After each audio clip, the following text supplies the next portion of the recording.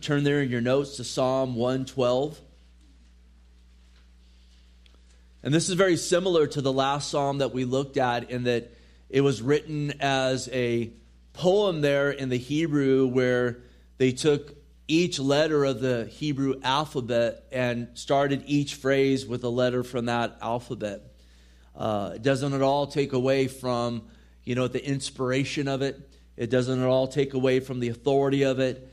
And absolutely, it's before us this morning to glean from, to heed, to worship God through, and so forth. And this is a psalm that really speaks to the blessings found, and we touched on this a little bit last week, and we will build on it this morning, blessings found in walking in the fear of the Lord. And this morning we want to talk more about what the fear of the Lord is and what the fear of the Lord isn't, and so forth. It also speaks of the blessings found for those who greatly delight in the commandments of God. And not part of the commandments of God or the Word of God, but all of the Word of God. Not just those passages that, bring encouragement and so forth, but those passages as well that bring correction. And those passages that sometimes rub our flesh the wrong way. Ever been there before? And, it's the Lord wanting us to come under His direction and His guidance, which is always so much better than our own ways. So we'll as well talk about what it is to really delight greatly in the Word of God. And unfortunately, even, see prophetically in these days we're living in, where the Scripture says there'd be folks that name the name of the Lord that don't delight at all in His Word. And, we'll talk a little bit about that. And then really the psalm unfolds blessings that are found in fearing the Lord and delighting in His commandments. Really, verses 2 through 10 brings those out, and there's a whole host of them. We'll spend a lot of time in the first verse because it really sets this up, and it's really, what the rest of it is predicated on, being a people who fear the Lord and greatly delight in His commandments. So let's read through the passage together, then we'll dive into this. I just pray God's great blessing on it. Notice how it starts, again, the first three words, just like the last one. Praise the Lord. Blessed is the man who fears the Lord, who delights greatly in His commandments. His descendants will be mighty on earth. The generation of the upright will be blessed. Wealth and riches will be in his house, and his righteousness endures forever. Unto the upright there arises light in the darkness. He is gracious and full of compassion and righteous. Excuse me. A good man deals graciously and lends. He will guide his affairs with discretion. Surely he will never be shaken. The righteous will be in everlasting remembrance. He will not be afraid of evil tidings. His heart is steadfast, trusting in the Lord. His heart is established. He will not be afraid until he sees his desire upon his enemies. He has dispersed abroad. He has given to the poor. His righteousness endures forever. His horn will be exalted with honor. The wicked will see it and be grieved. He will gnash his teeth and melt away. The desire of the wicked shall perish. So again, it starts just like the last psalm, praise the Lord.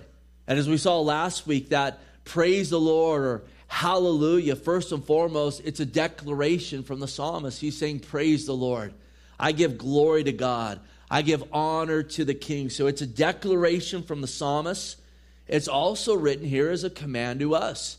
Again, we'll see in this first verse, blessed are those who delight greatly in His commandments. From the Word of God, we get instruction. We're shown how we should live. These things are written for our learning. And we absolutely have a command to praise the Lord. We saw last week in looking at several verses that is our chief purpose, to be a people who bring glory to God. Also, going back to last week's psalm, we see that this is as well a determination of the psalmist. And we want to be a people with a determination to praise the Lord. No matter what's going on in our lives, no matter what the circumstances are, that we'll say, I'm going to praise Him on the hilltop, and I'm also going to praise Him in the valley. I'm going to praise Him when, again, the sun is shining brightly and when the sky is gloomy. no matter what the conditions of my life are, I'm going to praise the Lord because he's worthy of that for who he is and all that he's done and all that he is doing. Remember what the psalmist said there in Psalm 111:1. Praise the Lord. And then you see the declaration and the determination, I will praise the Lord with my whole heart when everything's going good. No, he doesn't say that. I will praise the Lord with my whole heart when things are falling apart. And God, I need you. No, I will praise the Lord with my whole heart. He's saying at every turn, in everything that unfolds, I will be a man who praises God. And then he said in the assembly of the upright and in the congregation. And again, we talked about that call to praise him together. And we saw again those wonderful things we see unfold in Scripture when the people of the Lord gather together and praise the name of the Lord, how he inhabits the praises of his people, how there's an admonishment that happens one to another. Again, I get greatly encouraged when we gather together and worship God and lift our voice to the Lord, especially in a world where there's less and less praise given to God. We want to appreciate these things and again, understand we're with like-minded folks here this morning that love the Lord and God is good to us and so forth. And we even saw there in Acts 4 how when they gathered together and praised the Lord, the Holy Spirit was poured out on them. And they went forth and they spoke the word of God in boldness. And I'll tell you, one of our big aims in gathering together scripturally on a Sunday, a Wednesday, it's to encourage and it's to equip, the congregation, you guys, for the work of the ministry, because the mission field's out there, right? So in part, we come here to get built up in the Word, to get encouraged in the Word, to encourage one another, to pray for one another, but also, listen, to get empowered from upon high by the Holy Spirit of God. And that should be a daily thing in our own walks. But again, you see in Scripture, when the people of the Lord gather together and worship God, there is an endowment that comes from upon high. You see it throughout the book of Acts. So it's all the more, listen, we want to praise Him in our own hearts and have that determination to do so at every turn, and also to have that heart determination that when we gather together, we're going to worship the Lord in one accord, in spirit and truth. And again, He's so worthy of our praise. We could go on and on and on the rest of the message, and we will allude to these things in the rest of the message of just reasons why He is worthy of praise. I love what the psalmist wrote there in Psalm 145, 1 through 3. He says, I will extol you, O God, my King. I will bless your name forever and ever. Every day I will bless you, and I will praise your name forever and ever. Notice, great is the Lord and greatly to be praised, and His greatness is unsearchable. So His greatness, again, it goes beyond our comprehension, beyond our even ability to understand. But what we do understand is cause and reason to praise Him every moment of our life.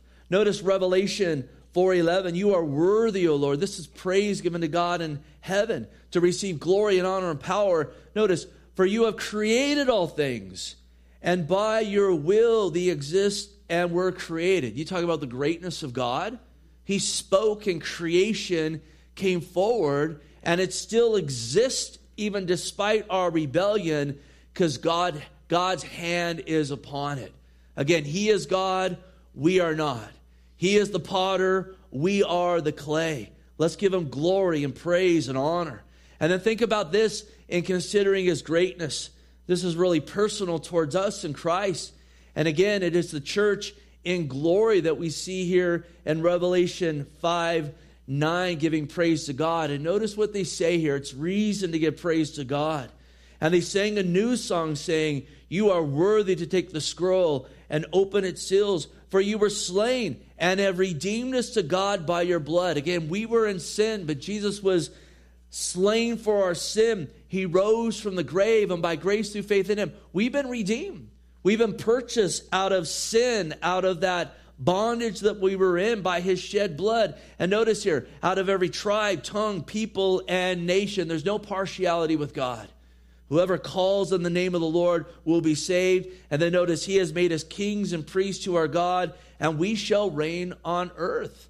And we've spoken much about that. You know, and in recent days, there in Wednesday nights and even in the Psalms of the millennial reign of the Lord Jesus Christ. Again, our God is great. And the fact that despite our rebellion, he came and died for our sins and rose from the grave, and we have a great future and hope, and he's with us till the end of the age. Man, let's praise the Lord, amen? Let's give him glory. Don't let the lies of the flesh and the devil and the world come in to throw a wet blanket over your call to praise God. Even all the more when they come and be determined, but I will praise the Lord. I will give glory to my God, come what may, because he is going before me and he is on the throne. Praise the Lord. And then notice what it says here. Blessed is the man who fears the Lord, who delights greatly in his commandments. You know what?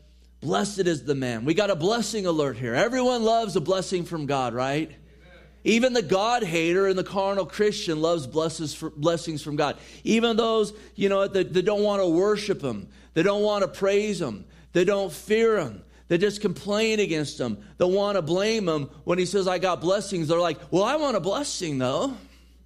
And indeed, we are blessed.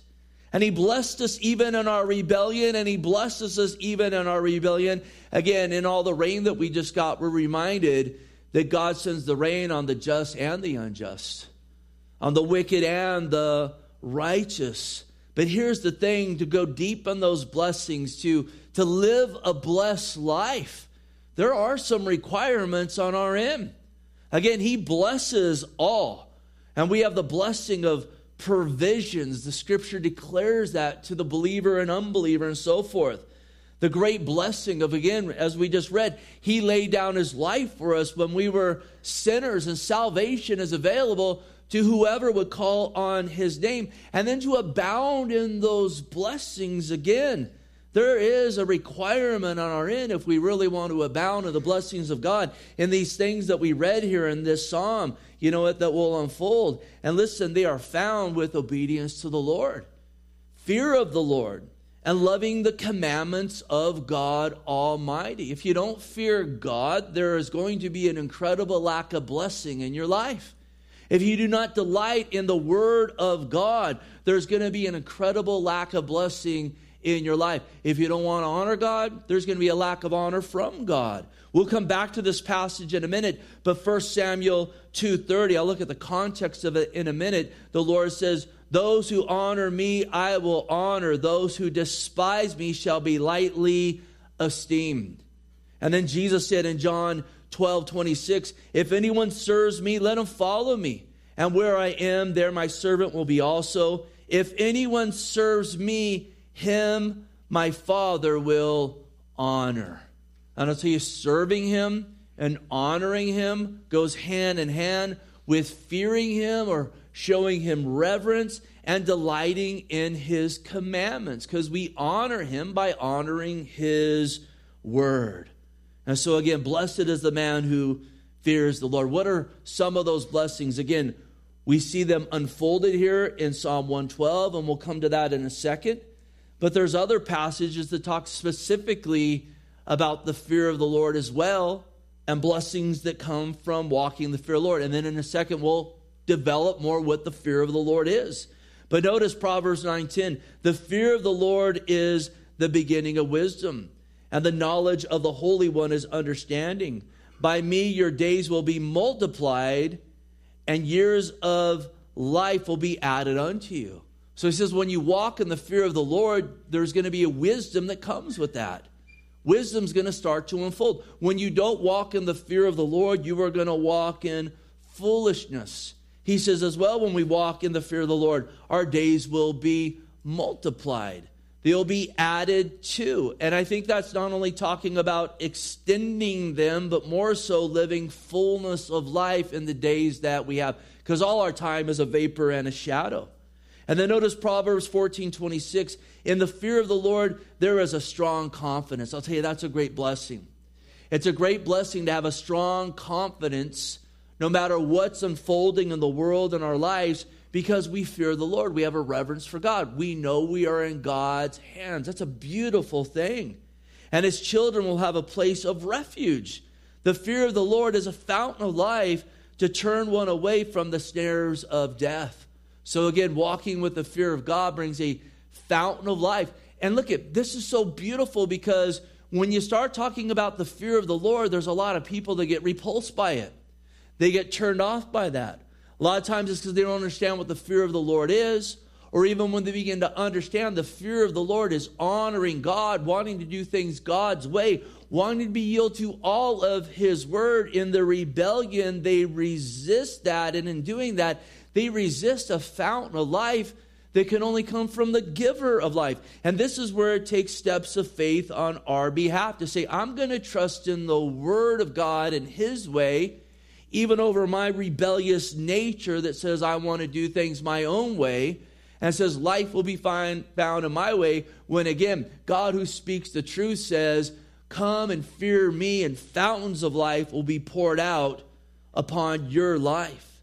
And then notice to turn one away from the snare of death. And it goes really with Proverbs 16:6. In mercy and truth, atonement is provided for iniquity. And then notice, by the fear of the Lord, one departs from evil. And departing from evil is an incredible blessing. To embrace evil, to walk in evil, to want to walk in our own way, life is not found there, but the snares of death are found there. And see, there's a lot of people, even a lot of people that name the name of the Lord. And again, in Christ, we're positionally right with them. But practically, they keep getting drawn to evil. And sometimes they'll even twist scriptures to justify their dabbling and dipping their toe in evil. But when you fear the Lord, it makes an incredible impact on your view of evil. Because when you fear the Lord, you recognize, if I'm going to embrace evil, there's going to be consequences that are going to come from the hand of God. And it's far better to walk in obedience to the Lord where life is found versus being corrected by my God when I embrace evil. So what is the fear of the Lord? I used some illustrations last week to try to help develop this. And so I want to add to those this morning. Look, at when you fear electricity, and we should have a healthy reverence for electricity, you're mindful to turn off the breaker when you're going to change an outlet on the wall. Has anyone had that experience where the sparks come and fly? You turn that off. Look, at when you are fearful of electricity, you know if you're in the bathtub, you don't drop something in it that's plugged into the wall. You have a reverence for it. You understand this can be dangerous. I can be corrected or I can be harmed if I do not have a healthy fear and respect of electricity. And those are facts. Well, I don't feel like that. Well, listen, again, start messing it without the breaker off, and you're going to get a healthy fear and a correction really, really quick. And so again, it is a fear of it, knowing, look, at there is correction or danger at hand if I do not have a respect of it, while at the same time there is a gratitude of it for lights and heaters and all the things that it provides. Last night, a whole lot of people's power went out, right? And look, at it's kind of fun when it's out for a little bit, but then it comes back on and everyone's like, oh, the power's back on. And you're, all the stuff turning on, booting up and so forth. And so there's a gratitude of it at the same time. And you recognize, again, God's blessed us with this to bless our lives. But if I do not handle it properly, this could take life. Another example would be maybe the ocean. And these lists can just go on and on and on. Look at the ocean. You need to be careful if you go out in the ocean. If you get too far out, you might not be able to get back in. Rip currents and all that kind of thing. Also, when the ocean gets angry, to get away from the ocean when a hurricane comes in or a tidal wave or whatever else, that's a healthy fear of the ocean. You go, well, I don't fear that tidal wave coming in. Come and get me, big boy. You don't do that.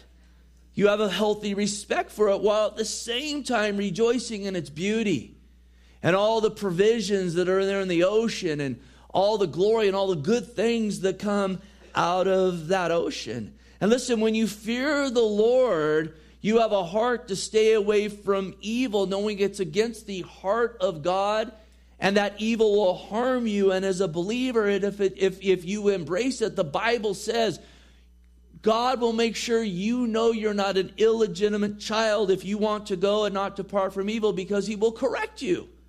And the fear of the Lord says, I do not want to dabble in this, because my God will correct me. And the correction will be so much more, again, painful than any of the pleasure that I'm going to get from this sin that I feel prone to go and dabble in. Look at it. It's the picture again of a loving parent. A healthy relationship between a parent and a child, where that child knows, I've been told not to do these certain things, and if I do them, I am going to be disciplined. And that discipline does not come out of wanting to harm the child, but to want to teach the child to fear God, number one, and to keep that child from what? From getting harmed worse.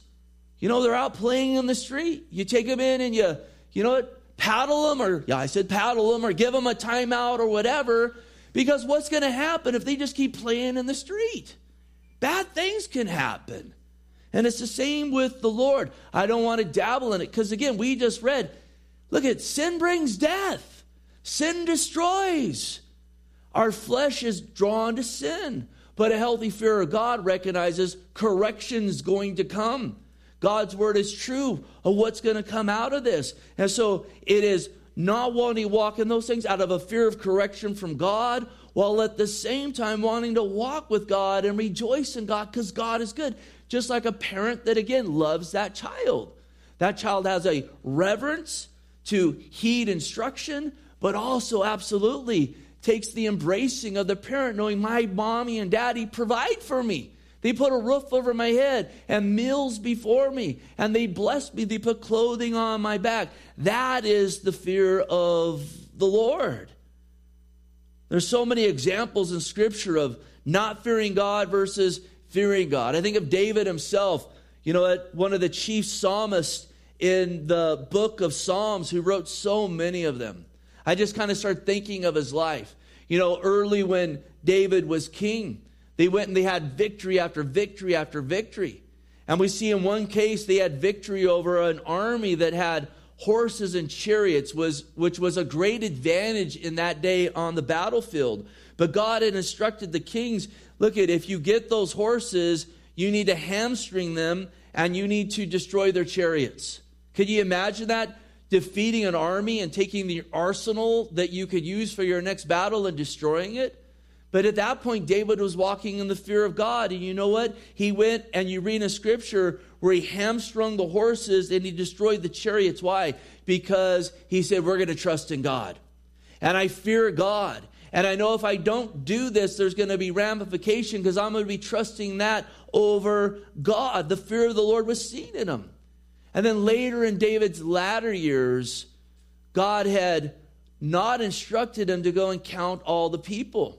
But in his pride, he wanted to have a census so he could say, look how vast my kingdom is. He moved without a fear of God. He wasn't being reverent of what God had called him to do and how God had called him to operate. Even Joab, who was the head of the army, who was a scoundrel, said, hey, what are you doing here? And David did it anyway. As soon as the numbers came in of the amount of soldiers, it says that David's heart was convicted. Ever been there before? I don't want to walk in the fear of the Lord. I go do my own thing. And then at some point, this conviction comes on. Look, that's not God condemning you. That's God saying, what are you doing here?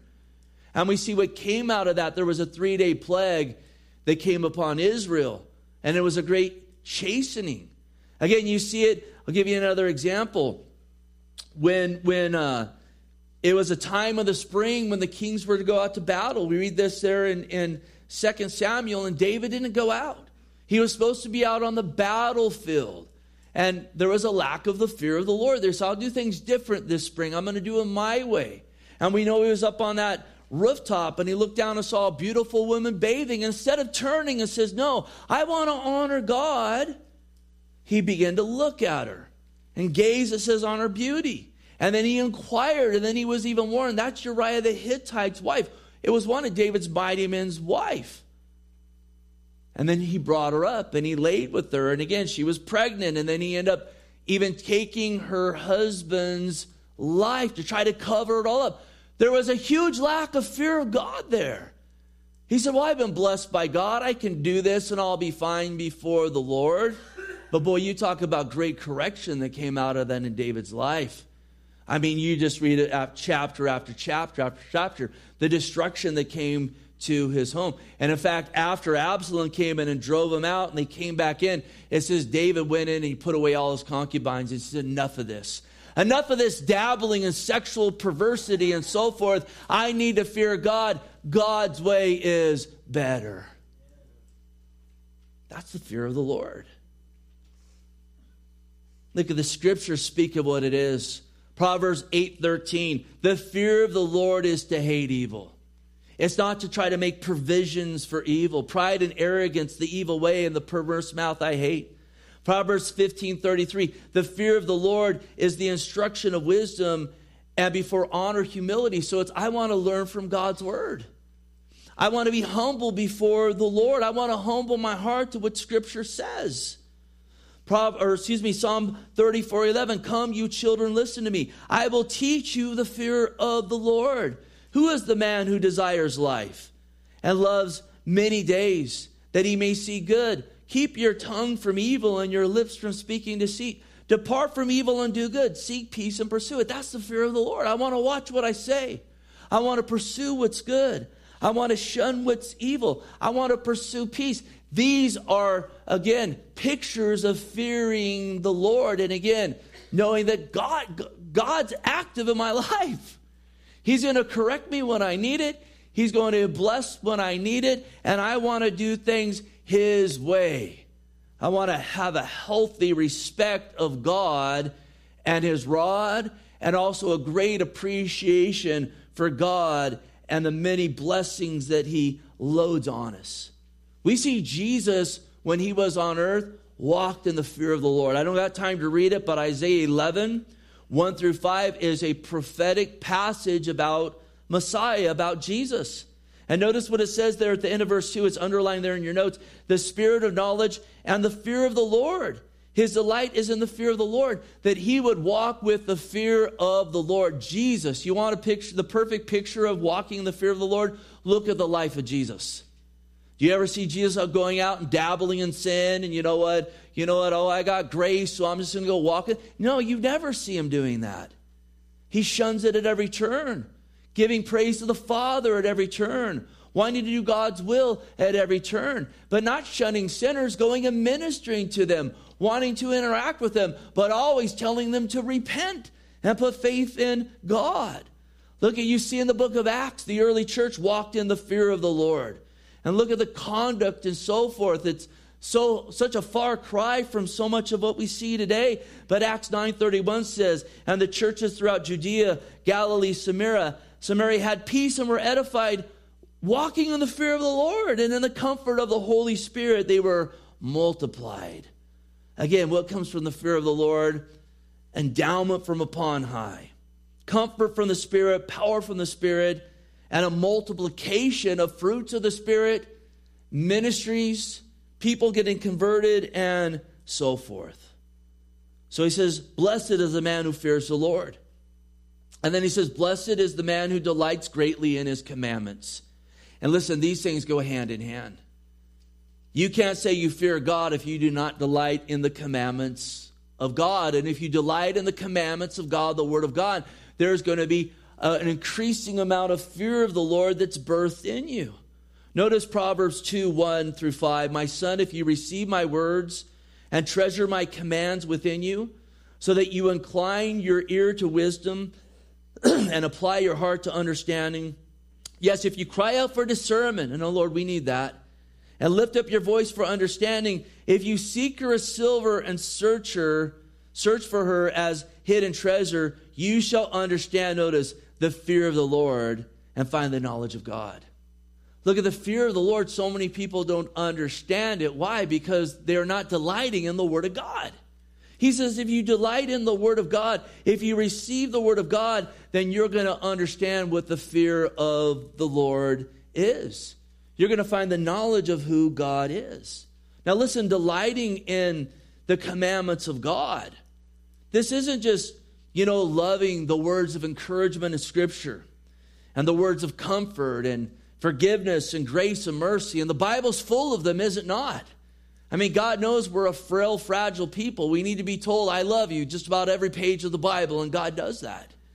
You're sinners, but I have sent my Son to die for you, and ask and I'll forgive you, and you have a future and hope. I made you kings and priests. You're going to reign with me forever. I don't deserve any of that. We just see it throughout the Word, and we love that. But listen, this is also talking about loving thou shalt and thou shalt not. And there's a whole lot of people, I love all that good stuff, but thou shalt not. Oh, I don't like that. I despise that. Thou shalt forgive? No way. Thou shalt not lust? No way. No, it's delighting in all of the Word. We don't pick and choose all of it. And why? Because His Word's good. When God says, thou shalt not, it is Him wanting to bless you. It is Him wanting to keep you from harm. It is Him saying, I have a better way. So don't waste 2 years of your life shunning me in this area, and then finally having to come around after 2 years of correction. Hear me now, that you can walk in a multiplication of the Spirit and the fruits of the Spirit now in your life. 1 John 5:2. For by this we know that we love the children of God when we love God and keep His commandments. For this is the love of God, that we keep His commandments. And notice, His commandments aren't burdensome. And when you're delighting in the Lord and the word of the Lord, you understand when He says thou shalt or thou shalt not, it's not a burdensome thing. Again, this isn't a call to go under a law, because you go under a law, guess what? You're going to break them. But an understanding, my God loves me, and these things are to protect me, to bless me, so that I can prosper in the Lord Jesus Christ. And I thank you, Lord, for giving us this instruction. I thank you for these warnings. And I thank you, again, for these exhortations, because you are perfect in all things, and your word is perfectly laid out before us. Now, again, our flesh generally hates submitting to God. It will hate the thou shalls and thou shalt not. But our spirit absolutely should rejoice, again, knowing God's way is the right way. It absolutely is. Look, sin will never prosper your soul. But walking in the Spirit and the fear of the Lord always will. Psalm 1, you can read the whole thing later, but we'll just read the first 3 verses. Blessed is the man who walks not in the counsel of the ungodly, nor stands in paths of sinners, nor sits in the seat of the scornful. But notice, but his delight is in the law of the Lord. In His law he meditates day and night.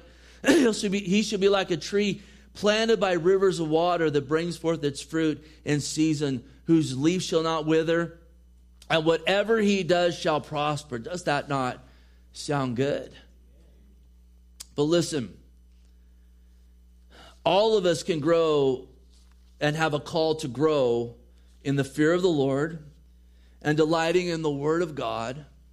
But sadly, listen, you look around the world today and you see so many that despise the Word of God and despise the commandments of God. Again, you look and see it in the world, and it's pretty much what you expect, because, listen, that's all the world knows. They don't know Christ. But it's sad when you look and you see it abounding in Christendom. And the Lord pressed this on my heart to share these things this morning, so I'm going to do this out of obedience. And what I want to do, and I'm going to show you how indeed this is prophetic, that the Bible said it would be such a way in these last days. What I want to do is I'm going to read you 30 article headlines. This is just from the last month, the last 30 days. And I had to whittle this down from about 90 to 30. And this isn't about the sin that I'm not trying to focus in on the sin that's in these headlines that's being promoted in the church, but the fact that the church again, I'm not saying all the church. Look, there's many a good pastor still out there, and solid groups and so forth.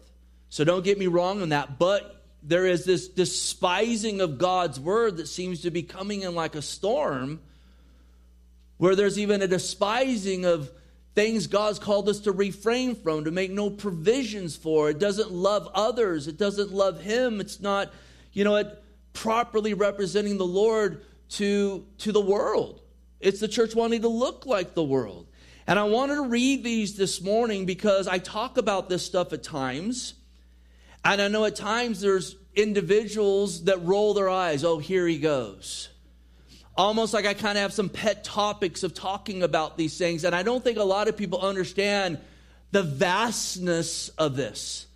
The vastness that's happening in the body of Christ, of people despising God's word and wanting to make room and provision for sins, even some of the most abominable ones out there. And again, it's not that God doesn't love the sinners. He does. But they're saved through the preaching of the gospel that you need to repent. Not we're going to make provisions for these lifestyles and so forth. And so these are 30 headlines, maybe 32, out of like 100 from the last 90 days. And we're going to read through those, and I have one more point here. Then we are going to walk quickly through verse 2 through 10. Listen to these, though. This is all documented stuff. These are from solid sources. 1,000 Church of England clergy say they would perform same-sex marriages.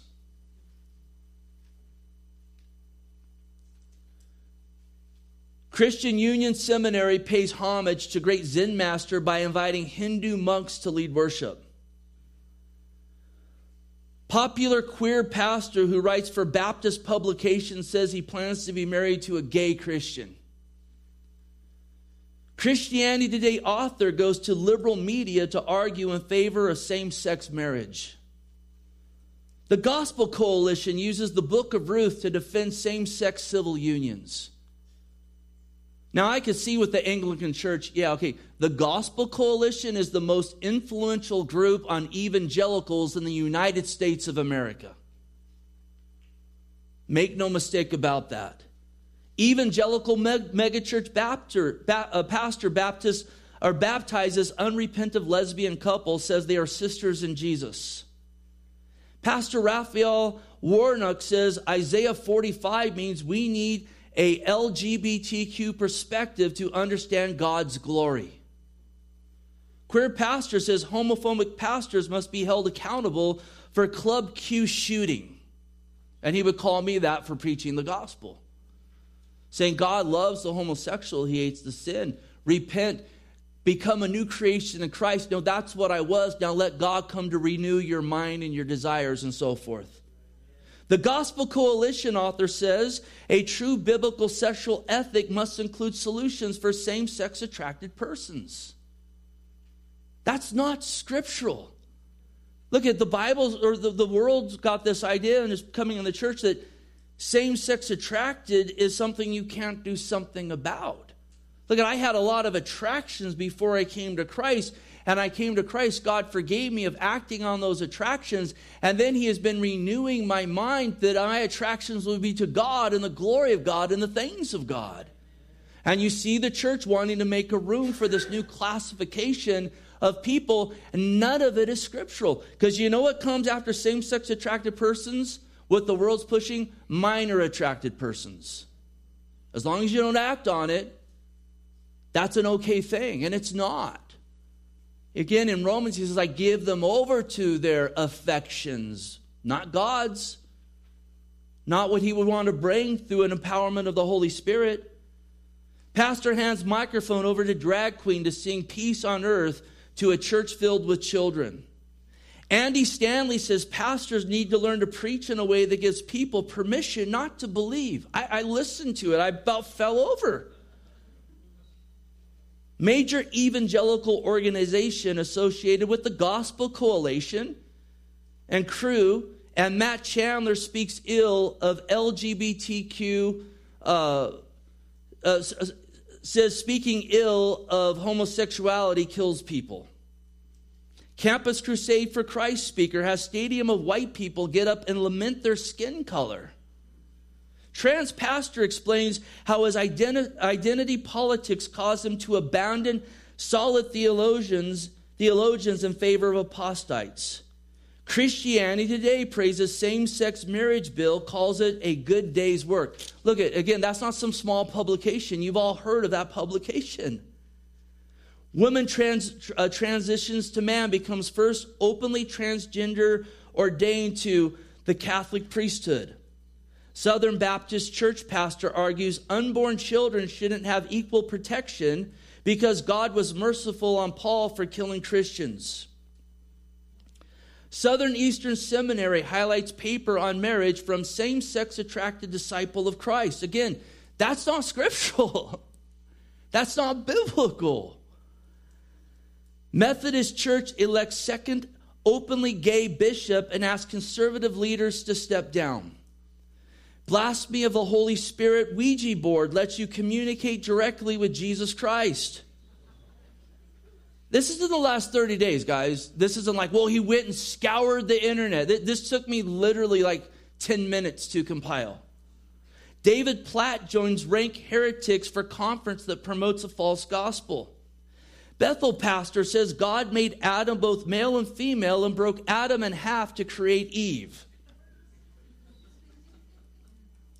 Bethel pastor says Jesus frequently ripped verses out of context and made them say what they didn't mean. Andy Stanley says that what Jesus said about good people not going to heaven is not necessarily true. Ontario Church hosts Halloween drag queen event for children. Andy Stanley says there's no clear divine standard of good that's been revealed to all of us.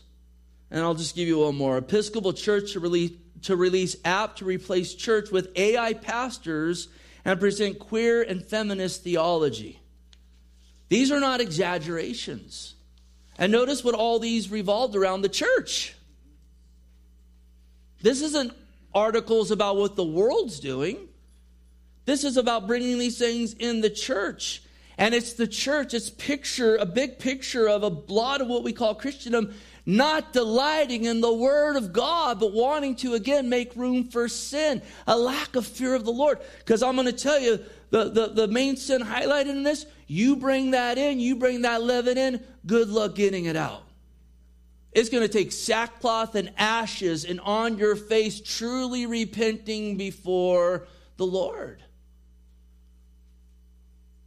And I'll tell you what I'm really seeing, and I think the reason why this has so much momentum is because so many people, again, have relatives and children and parents and nephews and nieces and so forth that are embracing perversity. And instead of calling them to repentance, they're embracing their sin versus, again, maybe having to break fellowship in some cases. Or, really calling them to repentance. And what you see happening is a younger generation converting an older generation to homosexuality. Because please go read Romans 1. He doesn't just talk about those who practice those sins being under a condemnation, but those who approve of it. I don't got time to go through it all, but I have notes there for you out of 1 Samuel 2, down through verse 4, or chapter 4. And the high priest of that day was Eli. And Eli had 2 sons that were grossly perverse.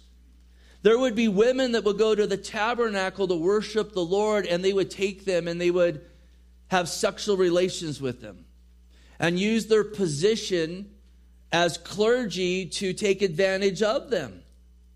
And Eli never corrected them. He said, "Oh, my sons, this isn't good." But he let them continue to do what they did. Well, listen, a prophet of God came along, and he said there in 1 Samuel 2:29, "Why do you kick at my sacrifice and my offerings, which I have commanded in my dwelling place?" And hear this, "Honor your sons more than me." You're honoring people more than me. And you see it coming in. And I know all of us, again, have relatives and loved ones embracing these lifestyles, and we have a call to love them, and part of loving them is saying, I don't go along with this. This is sinful.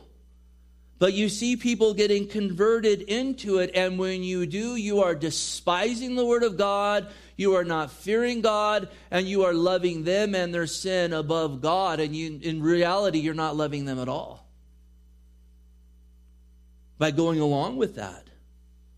You're not heaping a conviction that would, your prayer would be, bring them to repentance and to the good things of God. But what you see going on in the church is, again, not only a despising of God's word, but now we're going to make provision. And you see this broadening. And it used to be in these mainline liberal churches, and now you see it in these evangelical, supposedly gospel-centered churches, bringing these things in and making provision. And none of this is scriptural. None of this is biblical at all. And listen, it's prophetic is what it is. 2 Timothy 4:1, I charge you therefore before God and the Lord Jesus Christ, who will judge the living and dead at his appearing in his kingdom. Preach the word. Be ready in season and out of season, convince, rebuke, exhort with all longsuffering and teaching. And then notice verse 3, the time will come when thee will not endure sound doctrine. Did any of those headlines sound like sound doctrine? If you're despising me for reading that and go, oh, you need to really get on your face before the Lord. But according to their own desires, like same-sex attraction, that's a desire. Again, we all have sins that easily ensnare us. That's common to all men. But are we going to heap up people that want to uplift my desire or point me to the Lord and say, listen, God will forgive you, and he wants to help manage that and overcome that and change your desires? We have a God that can do that. Do you understand that this morning? Because they have itching ears, they'll heap up teachers for themselves and turn their ears away from truth and be turned aside to fables. But you be watchful in all things. Endure afflictions. And listen, afflictions are coming if you want to stand for truth. Do the work of evangelists, fulfill your ministry. Oh, Lord, help us to grow in the fear of the Lord. Help us to grow in delighting in your commandments. Can we say amen? Because notice, and there's a lot of notes. I don't got time to hit on everything here. I'm going to let the psalm speak for itself. Notice the blessings that come. The rest of the psalm, and then the last psalm talks about the wicked that don't want to fear God or delight in his commandments. These are blessings that come from fearing the Lord and delighting in his commandments. His descendants will be mighty on the earth. Who here does not want to see their children growing up knowing and walking with the Lord? A lot of that is predicated on you fearing God and delighting in his commandments. Are you going to make provision for all of these things that God says, thou shalt not, and the things where he says, thou shalt? The generation of the upright will be blessed. Listen, sin destroys. Walking in the fear of the Lord and delighting in his commandments, it blesses us, it blesses others, and it even blesses the generation that we're in. And let me tell you, this generation needs some blessing. Let me say that again. Verse 3, wealth and riches will be in his house, and his righteousness endures forever. Listen, we know in the new covenant, God's going to provide our needs. And the wealth and riches spoken of here first and foremost are those fruits of the Spirit of God, power from upon high. And then even more so, stacking treasure in heaven. Glory. Our life is short here, and throughout the New Testament it talks about storing up treasure in heaven. Please don't take those verses lightly. And the man that fears God and delights in his word is stacking those to the glory of God. Verse 4, under the upright there arises a light in darkness. He is gracious and full of compassion and righteousness. So again, as we walk in the fear of the Lord and we walk delighting in God's word, we're not subjected to the darkness that's abounding in this world. We have the light of Christ to guide our steps. We are called a city set upon a hill, being a shining light in a dark place. And listen, when you got time, read there Micah 7, 8 through 10. It talks about when we stumble, the light of the Lord props us back up, and that's glorious. And I'll tell you, when you walk with the fear of the Lord and in the Word, the grace and compassion and righteousness that God shows towards us will flow through us to a world that needs all of those things. Some would even say what I've said so far, you're not compassionate, you're not gracious. Look, I understand the struggle of sin. I get it. I know it firsthand.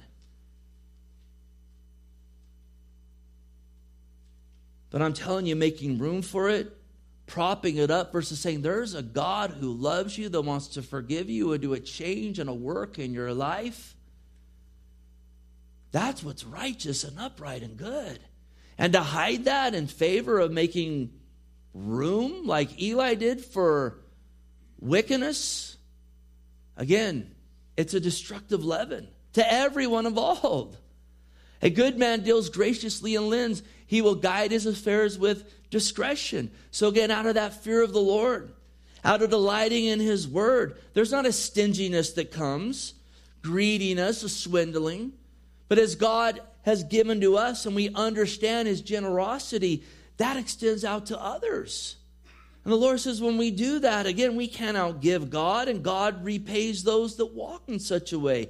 Again, there's a discretion that you have when you fear God, a discernment, an ability to judge correctly when situations come up in life. You do less foolish things.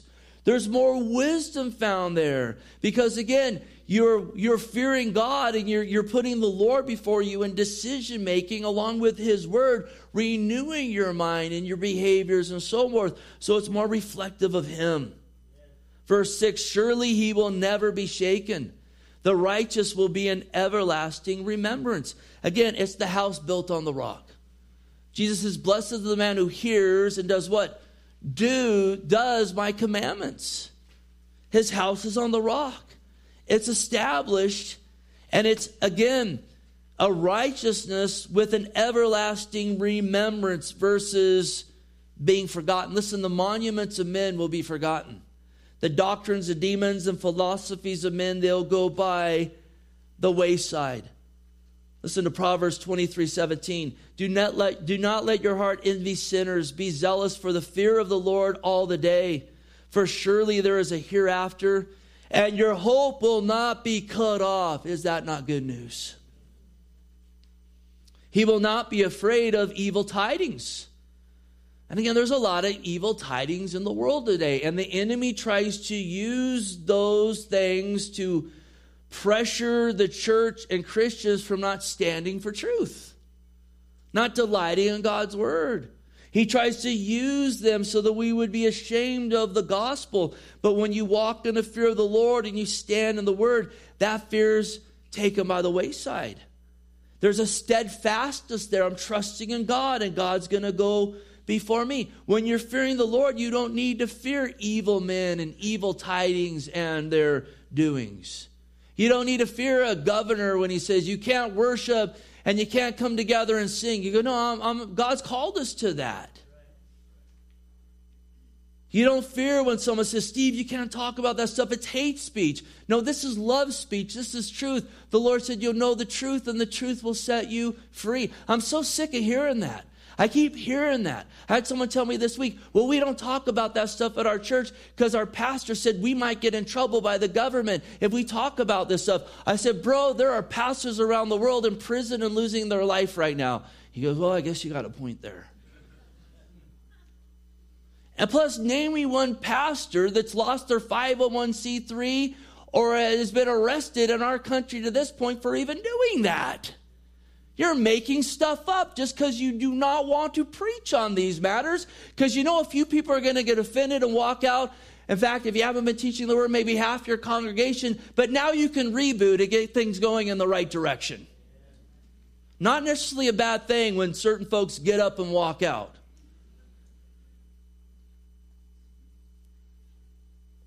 In fact, I've said to more than one person over the years, there's the door.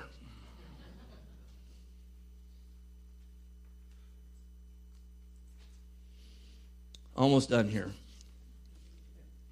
His heart is established. He will not be afraid until he sees his desire upon his enemies. Again, that establishment. When you fear the Lord, you don't need to fear men. If you don't fear the Lord, there's a lot you better fear. But when you fear the Lord, we do not need to fear what's going to come. I'm in God's hands. Again, until he sees his desire upon his enemies. I hope and pray our desire, first of all, would see our enemies be saved. Amen. He has dispersed abroad, given to the poor. His righteousness endures forever. His horn will be exalted with honor. Guys, these things come from fearing the Lord, from delighting in his commandments, all of them. So you have something to give the poor. A righteousness that endures, notice here, forever. It's not short-lived. And his horn or his strength will be exalted with honor. It's an honorable thing to honor the Lord. And then finally, verse 10. The wicked will see it and be grieved. He will gnash his teeth and melt away. The desire of the wicked shall perish. And again, the context of this is those that reject Christ. Those that despise the word of God. They hate it when righteousness prevails. It grieves them. A great example is in the book of Esther when Mordecai is exalted and Haman has to walk him around, on the king's horse saying, this will be done for a man who honors the king. As Mordecai, who moved in a fear of God, had insight into some things that were going to happen and declared them. And then at God's perfect time, he brought them out. And it says afterwards, Haman hurried to his house mourning with his head covered. He grieved that a righteous man was honored.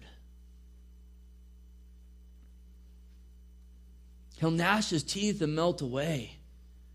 And listen, there's examples. Stephen, when he preached the gospel in Acts 7, it says they gnashed their teeth at him. But my mind goes more for what Jesus talked about, the gnashing of the teeth in hell. Empty-handed. Again, the desire of the wicked perishes forever. And some might say at this point, well, that's not fair. We should be able to do whatever we want, whenever we want to do it. What kind of God is this? He is a righteous God and a just God. And his ways are right and upright and holy. And you can choose to embrace him and be part of that. Or you can choose to say, nope, I don't fear you. I'll do whatever I want to do. But there's going to be consequences involved in that. And what God has for you is so much better. Let's stand up and we'll close in prayer here.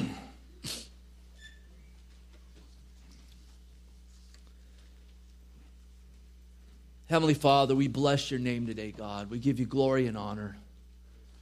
We just thank you for your word. Indeed, God, it is good. I pray, God, that our hearts would be stirred to delight in your commandments, in your word, and all of it. From Genesis 1 to Revelation 22. To be a people found growing in the fear of the Lord. I hope and pray, God, that we've gained understanding of what that is today. Lord, I hope and pray, God, that our hearts have been stirred today to be a people of prayer and truth and so forth. We are in a time where there's a truth war that's going on. We want to love our neighbor. We even want to love God, those peddling apostasy. But we know part of that love is standing for truth. The Bible speaks of shining light on darkness and exposing it. And that would be done not out of a pride, but out of a hope of protecting others that could be susceptible to it and hoping there'd be repentance through truth. We desperately need your help, Lord. We're in a world surrounded with these things. Everyone here knows of these matters. It's hitting home with everybody. It's all around us. There's these great pressures. Help us, Lord. Help us to trust in you. Grow our faith, God. Grow our hope in you. Again, I'll pray again. Grow our fear of the Lord. Can we say amen to that today? And listen, if you're here and you don't know Christ, today is the day of salvation. We've spoken of sin. But listen, there's good news. There's a Savior. His name's Jesus Christ. We talked about it earlier. He shed his blood to make a way of redemption or forgiveness. When you call upon the Lord and ask him to be your Savior, and you do it in truth, it's I'm done with being my own Lord. Lord, save me and forgive me. Be my God. That's what repentance is. Listen, you get right with God. Positionally, then practically, you're like, but all these desires and this baggage is here. God begins to work on that in your life. Begins to renew your mind. And he does it to the day we go to be with him. And he's good to us like that. If you don't know him, call upon the Lord today. I urge you to do so. And maybe you've been here today and you know what? You've recognized you have a lack of fear of the Lord. I encourage you. Begin to pray for that. Look, that's a prayer the Lord will heed. Oh, Lord, teach me to fear you. God will hear that prayer. And I believe when we ask for it humbly, it comes a whole lot more easily than when he has to teach us it the hard way. And oh, Lord, be gentle with us. Let us finish well, Lord, lifting our voices to you. Let's praise the Lord as we close.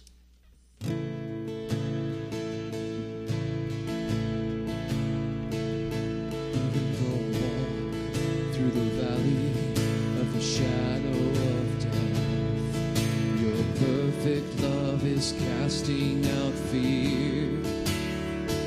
And even when I'm caught in the middle of the storms of this life, I won't turn back. I know you are near. I will fear no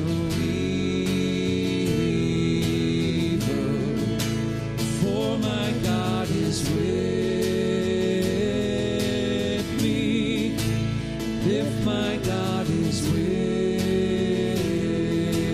me, whom then shall I fear? Whom then shall I fear?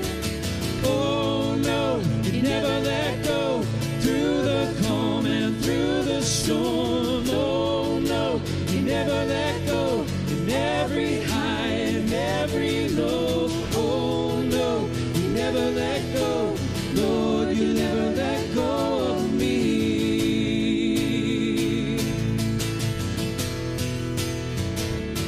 I can see a light that is coming for the heart that holds on, a glorious light beyond all compare, and there will be an end to these troubles, but until that day comes, we'll live to know you here on the earth, and I will fear no evil, for my God is with me, and if my God is with me, whom then shall I fear? Whom then shall I fear? Oh no, you never let go through the calm and through the storm. Oh no, you never let go every high and every low. Oh no, you never let go. Lord, you never let go of me.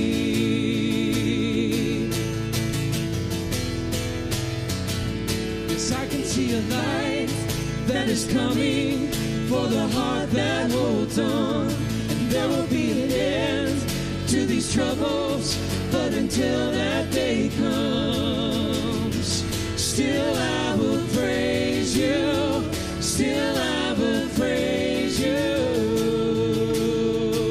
Sing that again. I can see a light. Yes, I can see a light that is coming for the heart that holds on, and there will be an end to these troubles, but until that day comes, still I will praise you, still I will praise you.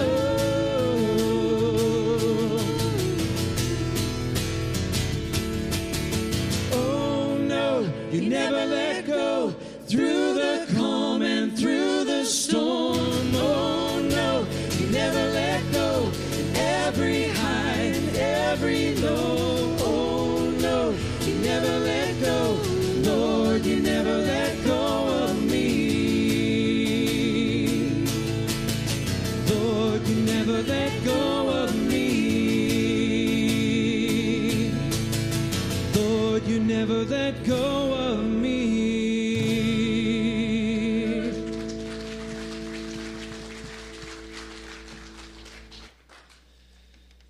Amen. Well, God bless you. I pray you have a wonderful day in the Lord, and encourage you to encourage others before you head out today. Again, God bless.